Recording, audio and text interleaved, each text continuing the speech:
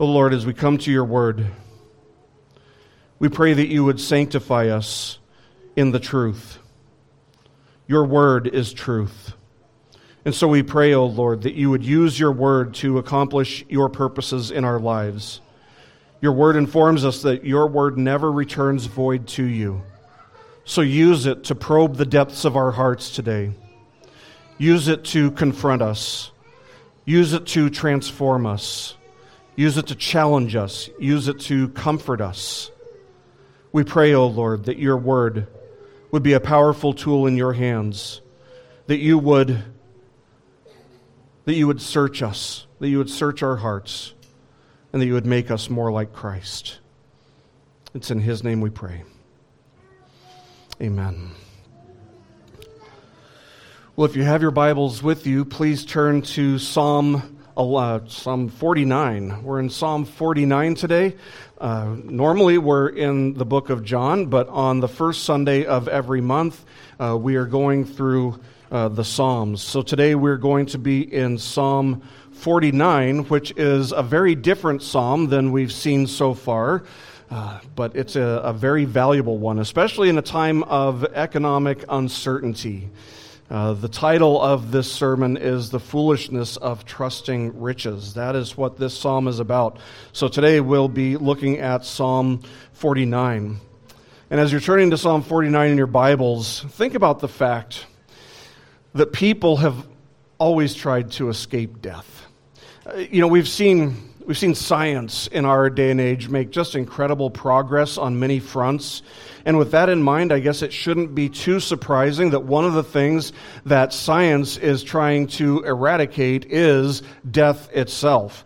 Scientists have been arguing for at least the past generation that immortality is at least theoretically possible. The idea is feasible, they believe. And I was reading this week that the chief science officer for one of these biotech corporations has openly stated that he believes that the first person who will live beyond 1,000 years has already been born, that they are indeed alive today, that somebody who's alive today is going to have something done to them that's going to allow them to live for over 1,000 years.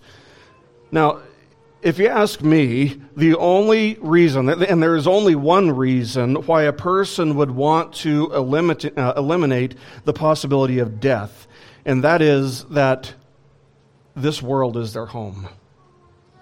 That this world is their home. And that's something that no Christian can ever rightfully say. We know the old hymn, this world is not my home. But man knows, every man knows instinctively what awaits him after this life. He knows that the judgment of God awaits, and thus fallen man has at least hypothesized that he can escape that wrath, that terrible day, by figuring out how to avoid death altogether.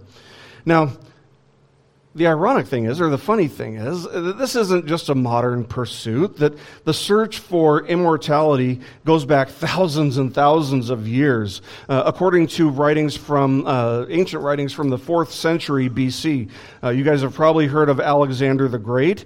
He actually set out on a quest to find the water of life. What an interesting thing for a pagan to be searching for 400 years before Jesus, that he would be searching for the water of life. I mean, it's entirely possible that Jesus, being aware that this is what Alexander the Great was searching for and that he failed in his search for, would say that from him, that those who believe in him, from their innermost being will flow rivers of living water. That's one place Alexander the Great didn't look. Was in Christ, was in Yahweh. Of course, his quest failed. 100 years later, in the 3rd century BC, China's first emperor, Yin Zhang, proclaimed that his dynasty would live for 10,000 generations. And so with that goal in mind, he spoke before he actually did something to make that possible. He instructed his population, his subjects, to discover an immortality elixir that would allow him and anyone else who drank it to live forever. Obviously, this quest also failed. In 1229 AD, the famous Mongolian warrior Genghis Khan recruited the services of a Taoist philosopher to find an elixir that would cause immortality. Genghis Khan was convinced that the way to achieve immortality was by having a pure heart and few desires. The philosopher told him there is no such thing. Of course, again, this quest failed. In the 1400s AD, Italian philosopher and priest Marsilio Ficino recommended that the elderly recognize themselves or re-energize themselves by sucking the blood of, quote, a clean, happy, temperate adolescent. Is that where vampires came from? I have no idea. But obviously that didn't work because Ficino isn't around anymore. But perhaps because he was convinced that Ficino was onto something. In 1490 AD, Pope Innocent VIII supposedly underwent several very crude blood transfusions from 3 young donors in an attempt to cure what appeared to be a fatal disease. All of the donors died, and so did Pope Innocent VIII. Now, all of these instances, all of these examples, all of these efforts to avoid death proved to be in vain.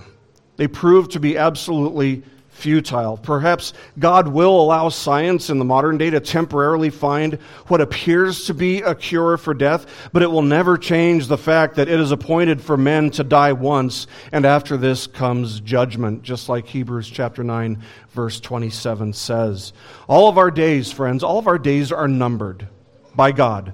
And there has never, ever been a single person in the history of the world who has died before the time that God ordained in eternity past, or who has lived beyond the day that God has ordained for him to die.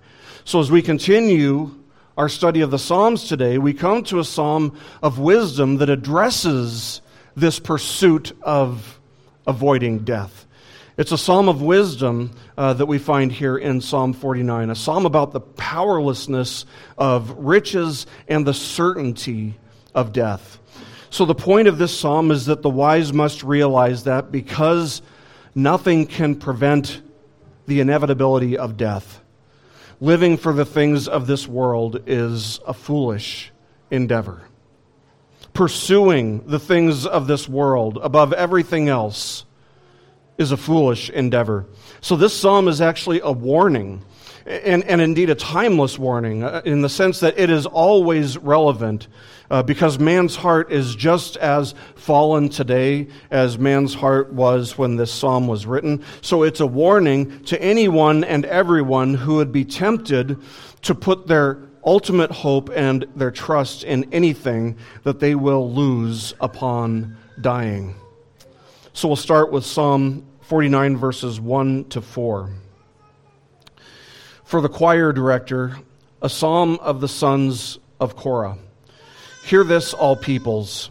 Give ear, all inhabitants of the world, both low and high, rich and poor together. My mouth will speak wisdom, and the meditation of my heart will be understanding. I will incline my ear to a proverb. I will express my riddle on the harp. Now, avoiding death hasn't been the only thing that humanity has sought to do across the span of human history.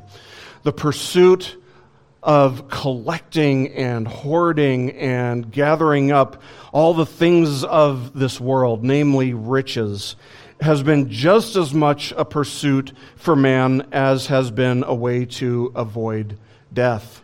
It's man's nature to shun those things which are truly of eternal significance, and to instead pursue all the shiny, beautiful things of this world. That's as true today as it was back in the day that this was written. And so it's with this in mind that the psalmist calls upon people everywhere to listen to what he has to say. So this is something that applies to both the rich and to the poor. It's something that applies to the high and to the low, regardless of your social status, regardless of your ethnicity, regardless of your age, regardless of your gender. This psalm applies to all of humanity throughout the ages. None of those factors, the demographic factors, matter, because regardless of where you stand in all those issues, there's something that levels the proverbial playing field for absolutely everyone, and that is the certainty, the absolute certainty, that every single person on the face of the earth will die. So this renders this call a timeless one. He's calling on people of his own time to listen just as much as he's calling out to us today to listen to what he has to say, to the wisdom that he is going to share with us. Now, somebody might protest this and say, well, I'm already a Christian. I already have eternal life in Christ. Why should I incline my ear? Why should I listen to what he has to say? And the answer is pretty simple and straightforward, because all of Scripture is profitable for teaching, reproof, correction, and training in righteousness. Even as Christians, we need the wisdom that the Bible teaches to us. We need to think about these things deeply in order that we may benefit from them. It is profitable to us. And the truth is that being a Christian hasn't been a factor that has convinced enough of us who are Christians to not be consumed with materialism.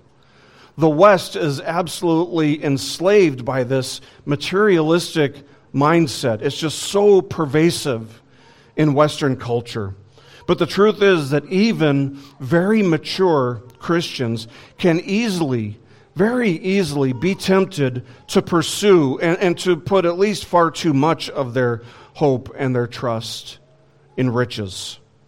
It's a timeless problem that people do this, which is why Jesus warned us so many times about the pitfalls of prosperity. Truly I say to you, he said, it is hard for a rich man to enter the kingdom of heaven. Again I say to you, it is easier for a camel to go through the eye of a needle than for a rich man to enter the kingdom of God. That's what he said in Matthew chapter 19, verses 23 and 24.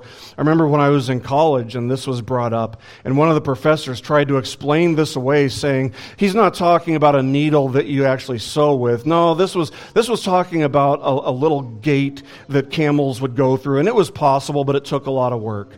Totally missing the point there.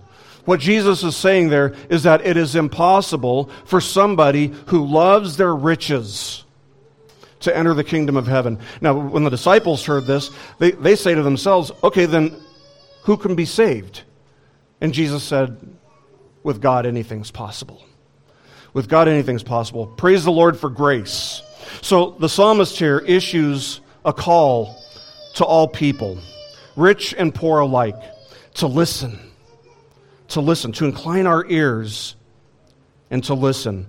The idea is that no matter where a person may stand economically or otherwise, they would be wise to listen. Why? He tells us here in verse 3. He says, my mouth will speak wisdom, and the meditation of my heart will be understanding.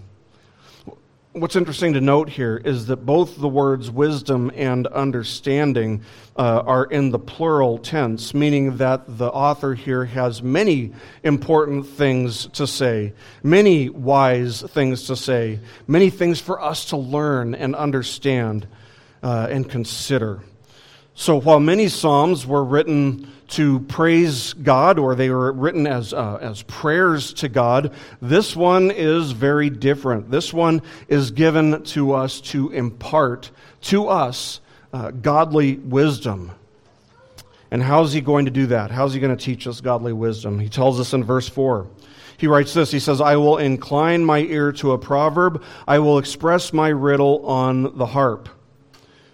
Now, when he says, I will incline my ear to a proverb, what he's saying there is that he will turn his own ear to God to hear what God has to say on the matter. The truth of the matter is that if we haven't spent time listening to God, we don't have anything important to say. In Charles Spurgeon's words, he said this, he said, quote, he who would have others hear begins by hearing himself, end quote. The word riddle in verse 4, that's a strange word. It's a Hebrew word that maybe it's better translated as mystery. Mystery. He's about to expand on what we might call the mystery of life, death, and the pursuit of riches. And this brings us to one of the most important points of the psalm. And the point that it brings us to is actually one that we haven't really touched on a whole lot yet in the Psalms. And it's this, that the Bible offers no wisdom, no insight, no understanding, no genuine comfort to those who come to it like it's a magic 8-ball or like it's a crystal ball, as if it's a simple little roadmap that doesn't require a lot of contemplation and meditation. Somebody who comes to Scripture like it's a magic 8-ball, cracking the Scriptures open only when there's an emergency, only when there's a need for some kind of direction, they will fail to understand it. The depths of Scripture, the depths of the wisdom in Scripture are cloaked in mystery. And they are so contrary to the ways of human doing and thinking. So if you're going to understand this, if you're going to understand Scripture, but particularly a mystery like he's going to present for us here in Psalm 49, you must commit yourself to not only deep contemplation of what he's saying, but also to yielding yourself to what he says unconditionally. That is, if the Scriptures say it, you must have a willingness to accept it and to yield to it, even if you don't necessarily like it or completely understand it. Otherwise, I think it's safe to say that you will understand very little of it, if any. So yes, commit yourself to the study of the Scriptures by any means, by all means necessary, because right living flows out of right understanding. When we commit ourselves to the right understanding of the Scriptures, it will change our lives. It will conform us to Christ's likeness. So it starts with yielding ourselves and committing ourselves to contemplating and understanding the Scriptures, but it doesn't stop there. It doesn't stop at the mind. It plants a root that must bear fruit, and that comes through a lot of contemplation and meditation on the Word. The truth is covered in mystery so often in Scripture.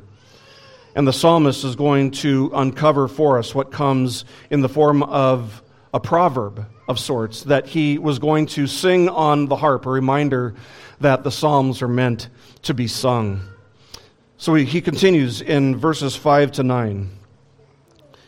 He writes, "Why should I fear in days of adversity, when the iniquity of my foes surrounds me, even those who trust in their wealth and boast in the abundance of their riches?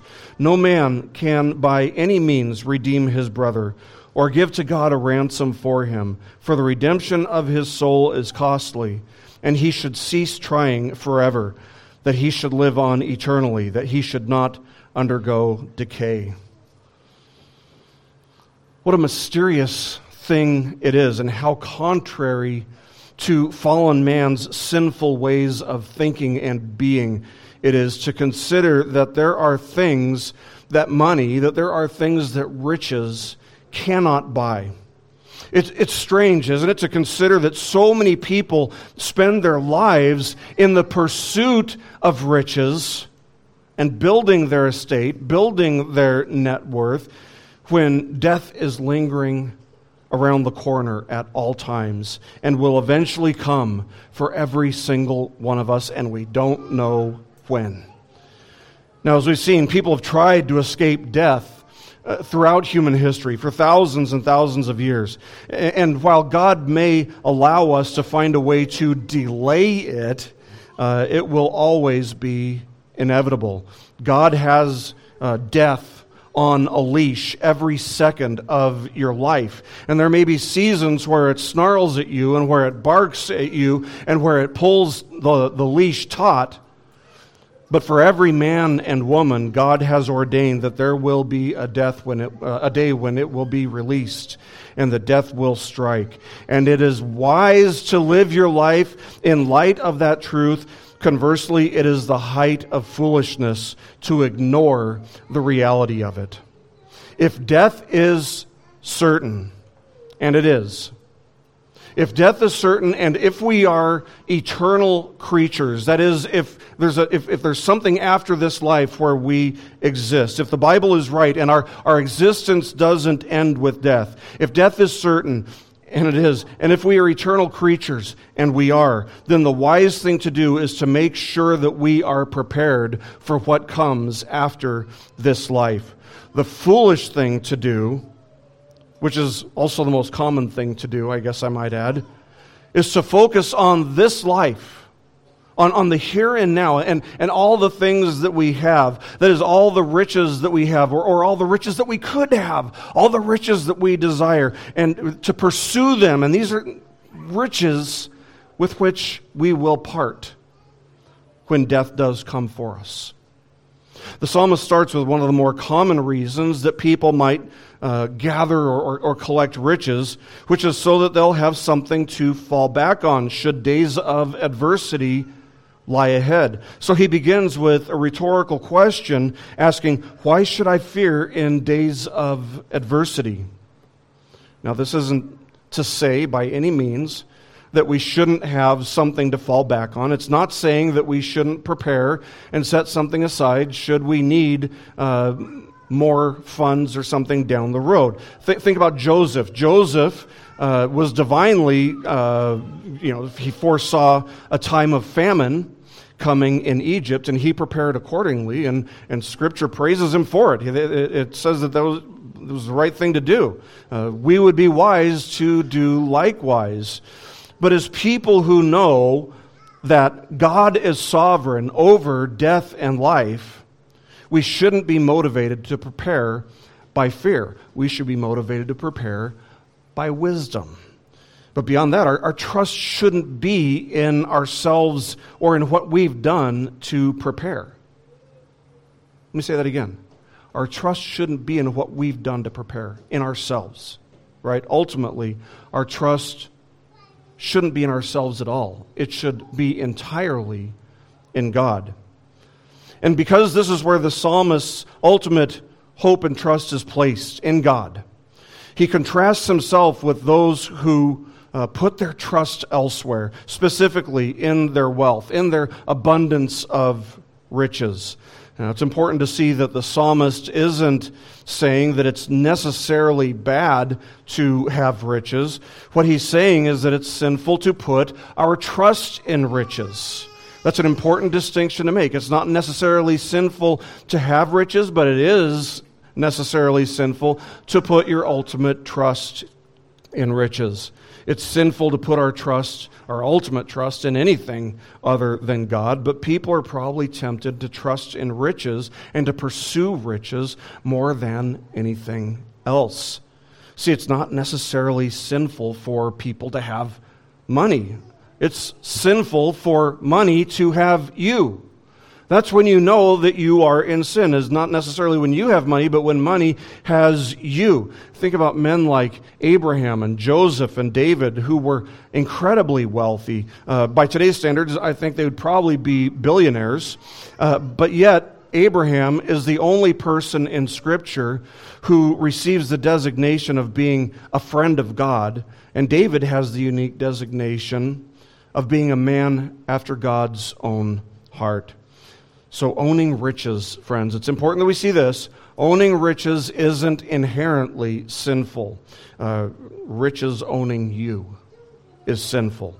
And the wise realize how easily and how quickly this can happen. The wise realize what a snare riches can be, how naturally our flesh would trust in riches, and they live their lives accordingly. So how can we know for sure that we're not putting our ultimate hope in riches? Let's start with this. Let's say you've got some money in the stock market. Most of you probably do in one way or another. Let's say you've got a 401k. Maybe you have a stock account. One way or another, you have some type of riches. So let's start with this. If you lost it all tomorrow, all of it, if you lost it all tomorrow, would it so thoroughly devastate you that you would curse God? Think about what Job's wife tried to entice him to do. Curse God and die. Would it completely change who you are, in your opinion? In other words, would it cause you to have maybe a lower view of your inherent worth, of who you are, self-esteem? Or how about this? Would it make you feel like life was less worth living?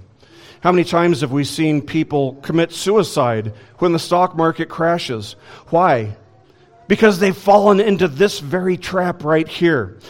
Conversely, if your net value tomorrow, not that it plummeted, but let's say that your net value tomorrow doubled, would it make you feel like your importance in the world has doubled as well? Would it cause you to have a higher view of yourself? Would it cause you to look down your nose, so to speak, at your fellow man? It shouldn't, right? We know that. It shouldn't. Your identity should be where? Not in your money, but in Christ. Christ is your identity, not your riches. It shouldn't be connected in any way to how much or to how little you own. Here's the ultimate test to know whether riches own you. The ultimate test is this: whose money is it, really? Is it yours, or is it God's? Is it yours and you can do whatever you want with it, or has God entrusted you with it for a season at least? Here's what John Copenhaver, my friend John Copenhaver, has to say about it. He says, the moment you consider riches to be yours, you fall under the curse pronounced by the Lord, that it is easier for a camel to go through the eye of a needle than for a rich man to enter the kingdom of God. And he says this, he says, think thoroughly through these words before you go about managing what you believe to be your money. At one point in his earthly ministry, Jesus told a parable of a man who had incredible riches. In fact, he had so many riches that he didn't have a place to store them. He had so many riches, he didn't know what to do with all of them. So this is what Jesus says in Luke chapter 12, verses 13 to 21. He says, the land of a rich man was very productive. He began reasoning to himself, saying, what shall I do, since I have no place to store my crops? Then he said, this is what I will do. I will tear down my barns and build larger ones, and there I will store all my grain and my goods. And I will say to my soul, soul, you have many goods laid up for many years to come. Take your ease, eat, drink, and be merry. But God said to him, you fool, this very night your soul is required of you, and now who will own what you have prepared? And Jesus concludes with this. He says, so is the man who stores up treasure for himself and is not rich toward God. That's the point of that parable. The man's sin wasn't that he had riches, wasn't that he had an abundance. His sin was that he was so consumed with these riches that he was not rich toward God. This question, the question that this forces us to ask ourselves as readers of the Word is whether or not we are rich toward God, regardless of how much we have, regardless of how little we have. And this parable shows us the absolute absurdity of living for things that you and I are guaranteed to lose one day, and of not spending the time that God has given us in this life to prepare ourselves for eternity. You do know that you will lose everything that you, every material possession that you own. One day you're going to lose it all. You know that, right? Live your life accordingly. And even if you have all the money in the world, you're still going to have that day. There's nothing that you can do to change the reality that one day you will lose it all. The psalmist says, no man can by any means redeem his brother or give to God a ransom for him, for the redemption of his soul is costly. This underscores the fact that nobody has enough money to save themselves or to save anybody else from death. Now, don't be confused by the psalmist speaking of redeeming another's life instead of his own. Some commentators get kind of hung up on that. The point that he's ultimately going to try to bring to us to see is that only God can redeem. But there's not a single one of us who can, including people like Bill Gates, including Elon Musk, Warren Buffett, Jeff Bezos, and the list goes on and on and on. You could take all of the riches that every single person on the Forbes 100 list has, and it still would not be enough to redeem a single person from death. Death cannot be bribed. It can't be avoided. Only God can redeem. So if money can't bribe death, if money can't protect us from death, then why should we trust in it in an ultimate sense? The fool will learn when death comes that ultimately riches are absolutely worthless. They're vanity. They can't even keep us from great troubles. How can they keep us from death? I mean, if you think about it, rich people are involved in all kinds of troubles and scandals. They often have multiple marriages, multiple divorces, multiple lawsuits filed against them, and so on and so forth. I mean, sometimes those kinds of troubles not only aren't avoided by having riches, often they're actually caused by having riches. Now, most people probably don't think about their riches as a means of circumventing death, although some certainly do. Instead, most people simply refuse to acknowledge the inevitability of death, and they fail to live their lives in light of its inescapable and imminent reality. And so this is what the psalmist discusses next in verses 10 to 12. He writes, "For he sees that even wise men die. The stupid and the senseless alike perish and leave their wealth to others. Their inner thought is that their houses are forever and their dwelling places to all generations. They have called their lands after their own names, but man in his pomp will not endure. He is like the beasts that perish."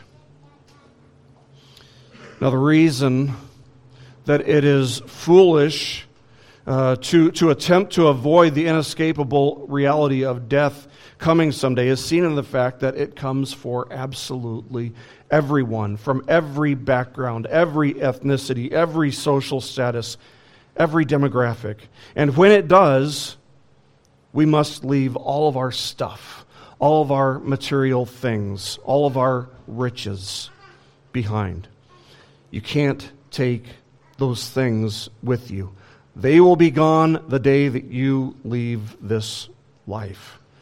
Now, it used to be that when a person was buried, they would be the person being buried would be covered by a shroud, and it was from this custom that there arose a saying: "Shrouds have no pockets." In other words, no place to put your money. This is obvious to absolutely everyone, and yet it's not absolutely obvious to the fool, for the simple reason that the fool just refuses to think about it or plan for it. They are completely aware of the fact that death is coming, and yet they waste their lives pretending like it's not. And when death does come, all the hard work, all the labor that a person invested, all the effort they spent accumulating riches is suddenly lost. Suddenly it's all for absolutely nothing, when that person's riches are then given to another person who will also eventually lose it.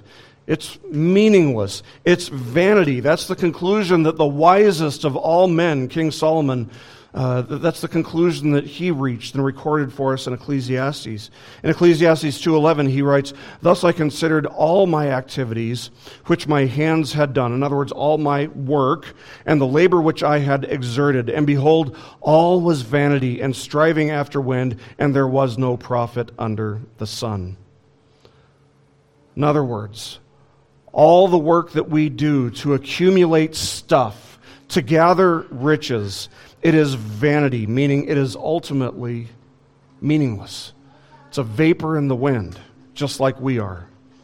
He goes on to say in Ecclesiastes 3:19 that, quote, "The fate of the sons of men and the fate of beasts is the same. As one dies, so dies the other. Indeed, they all have the same breath, and there is no advantage for man over beast, for all is vanity."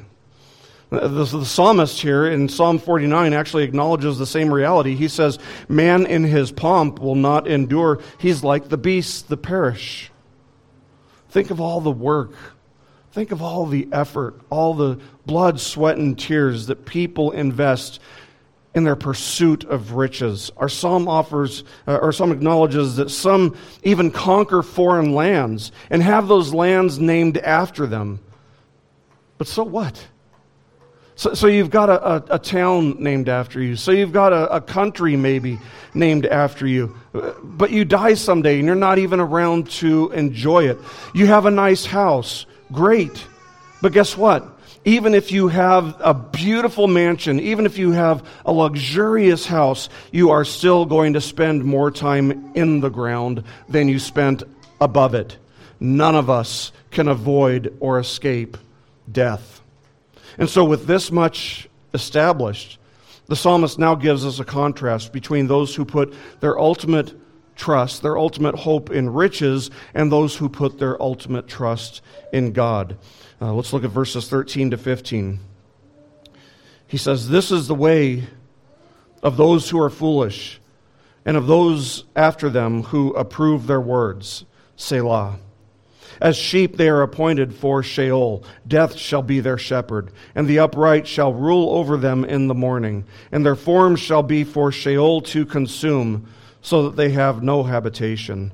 But God will redeem my soul from the power of Sheol, for he will receive me."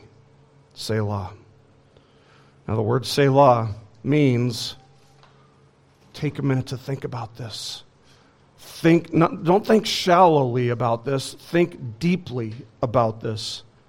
The contrast that he offers for us here begins with the fate of the foolish who has put their trust in riches. Now, notice that there's a group that gets hitched to the rich, that gets hitched to them, and that is those after them who approve their words. Now, this is a poetic way of saying that rich people aren't the only fools. So are those who approve the ways and the words of the foolish. There are people out there who want to be just like the rich. There are people out there who just will absolutely absorb everything that somebody like Warren Buffett has to say. You know, if he writes a book, they want to read it. They might read it twice or three times. If there's a video interview, they'll watch it at least once. These people aspire to be just like the wealthy because they assume that if they're just like the wealthy, they'll have the same wealth that the wealthy have. So riches are just as much an idol for such a person, even if they're poor. Even though they may not have as much as they want or wish, it's possible to be poor and still turn money into an idol. Not all of the rich are fools. Not all of the poor are wise. It's important for us to see that. The issue, the core issue that we're supposed to see here in this psalm is what we're putting our trust in more than anything else. A few days ago, we've got chickens.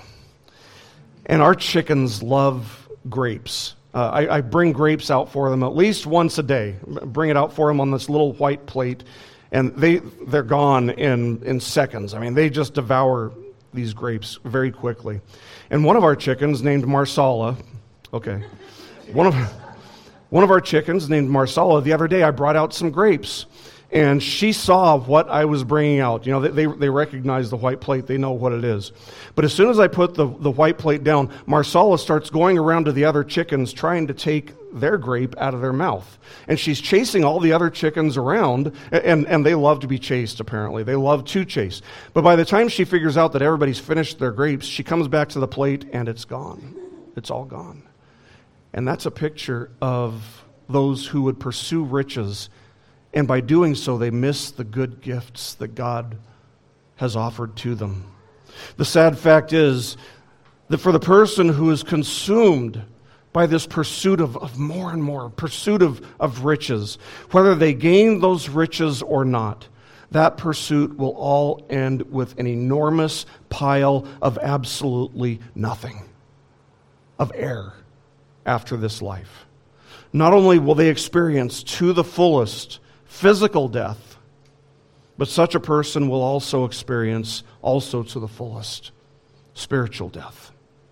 Money is a god that cannot redeem you. Money is a god that cannot save you, that cannot rescue you from the grave, which is somewhat ironic since the term redeem is a financial term, and the text does tell us that God does redeem. The psalmist continues by telling us that death shall be their shepherd. Now, if that sounds like a dark thing to say, if while we were singing Psalm 49 this morning, you thought, wow, those are some really dark things to be singing about, it is.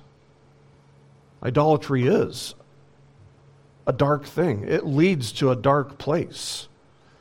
And yet the truth is that reality for such a person who's pursuing the things of this world, who's pursuing riches, the truth is their reality is dark. Psalm 23 says, "The Lord is my shepherd, I shall not want." That's what the wise man can say. The foolish can only say, "Death is my shepherd, and I can never get enough." Verse 15 gives us one of the most glorious and contrasting statements in all of Scripture. Anytime you see the words, "but God," begin a sentence, you can be certain that you're about to read something incredible, something beautiful.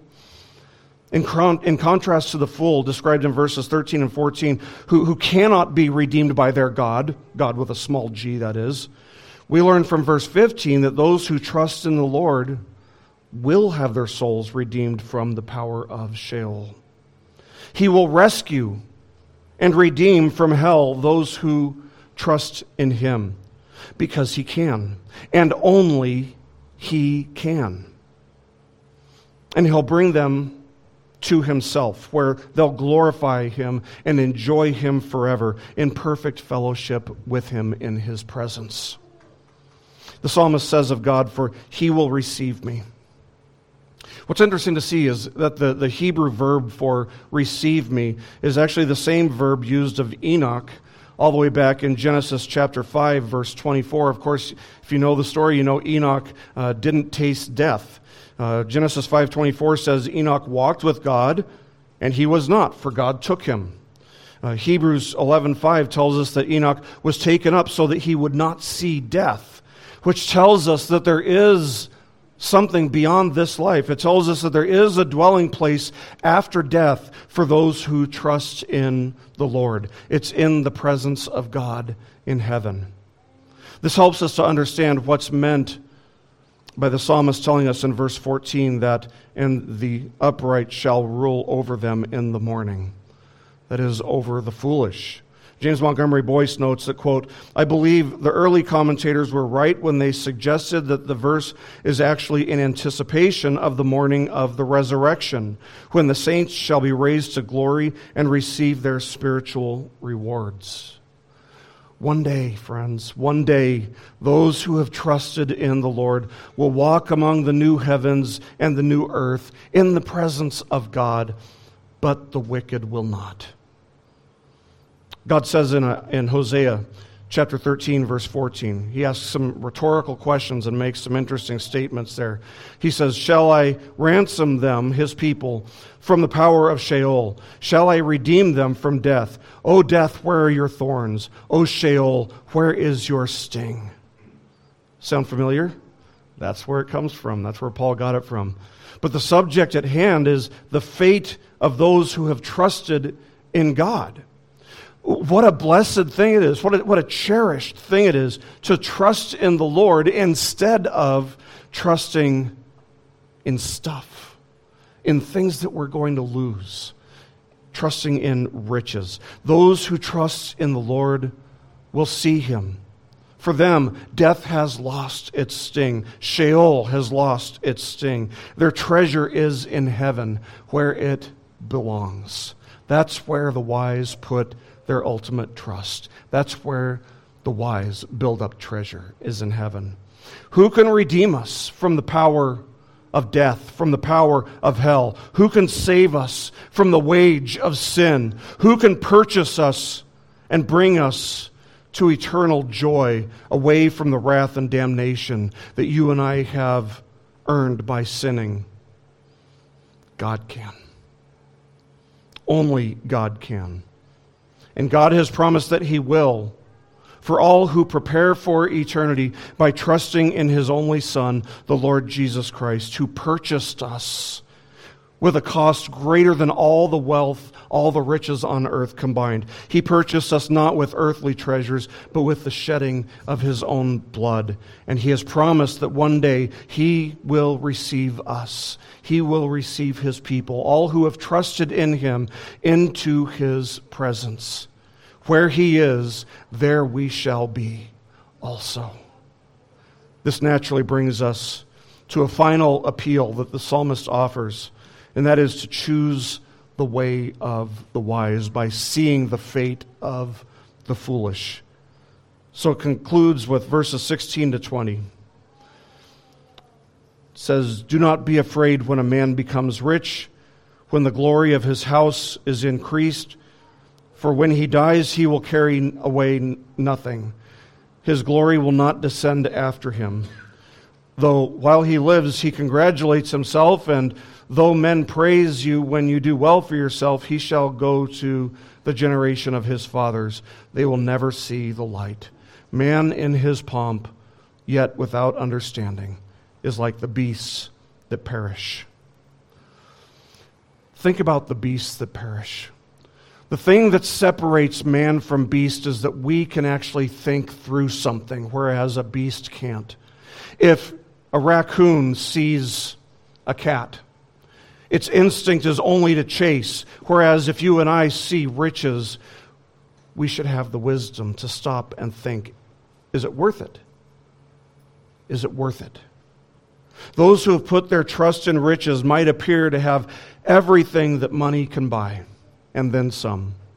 But someone who trusts in riches instead of God can't have the most important thing in the world, which is something that money can't buy, and that is the light of life in Christ.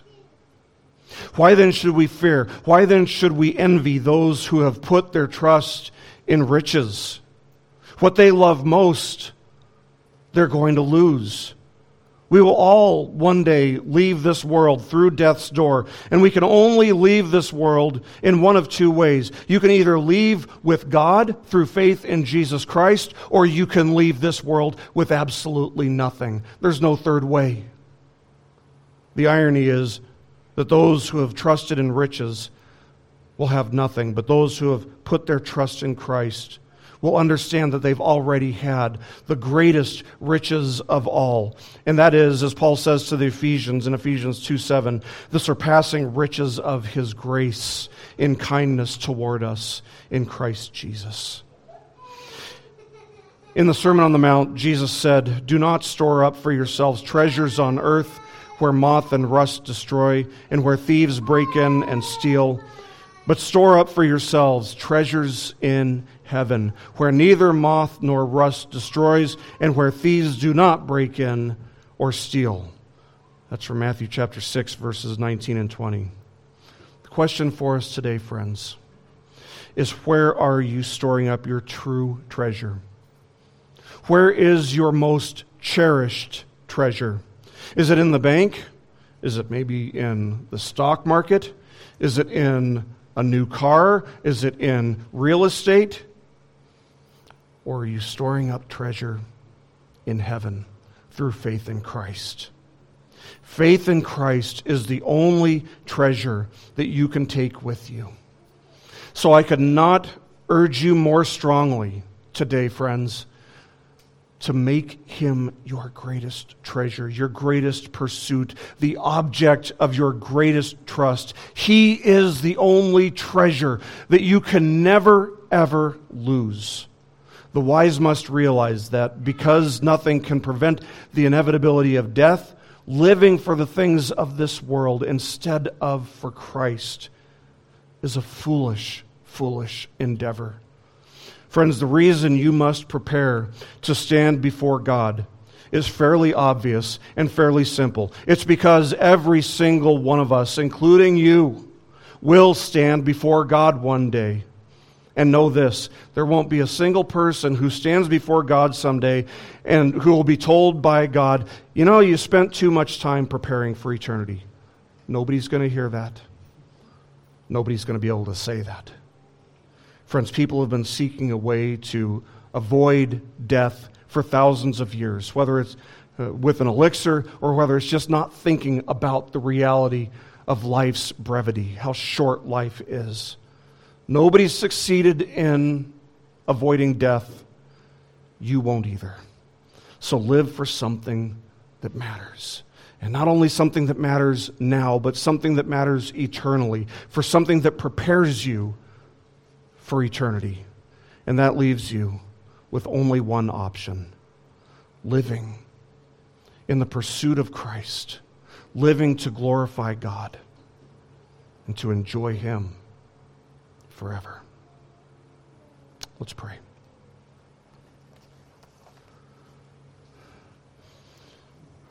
Our most gracious Heavenly Father, thank you for your word. Thank you for the multiple warnings against the dangers of riches, the pitfalls of prosperity. Father, all we can do is confess that in our flesh, were it not for your grace, we would be like the fools who pursue things that they are destined and guaranteed to lose. But we thank you that by your grace, you have turned our hearts toward yourself. You have drawn us to Christ. You ordained that we would hear the gospel and that we would believe. And we thank you for this gift. Teach us, O Lord, to pursue Christ above everything else in this world. Teach us to be wise with the things that we have. Teach us, O Lord, to be good stewards, to see everything as belonging to you, and that the things that we have are simply things that you have entrusted us with. So we pray, O Lord, that you would be glorified in our lives as we use our things, as we use our time for your glory. In Christ's name we pray. Amen.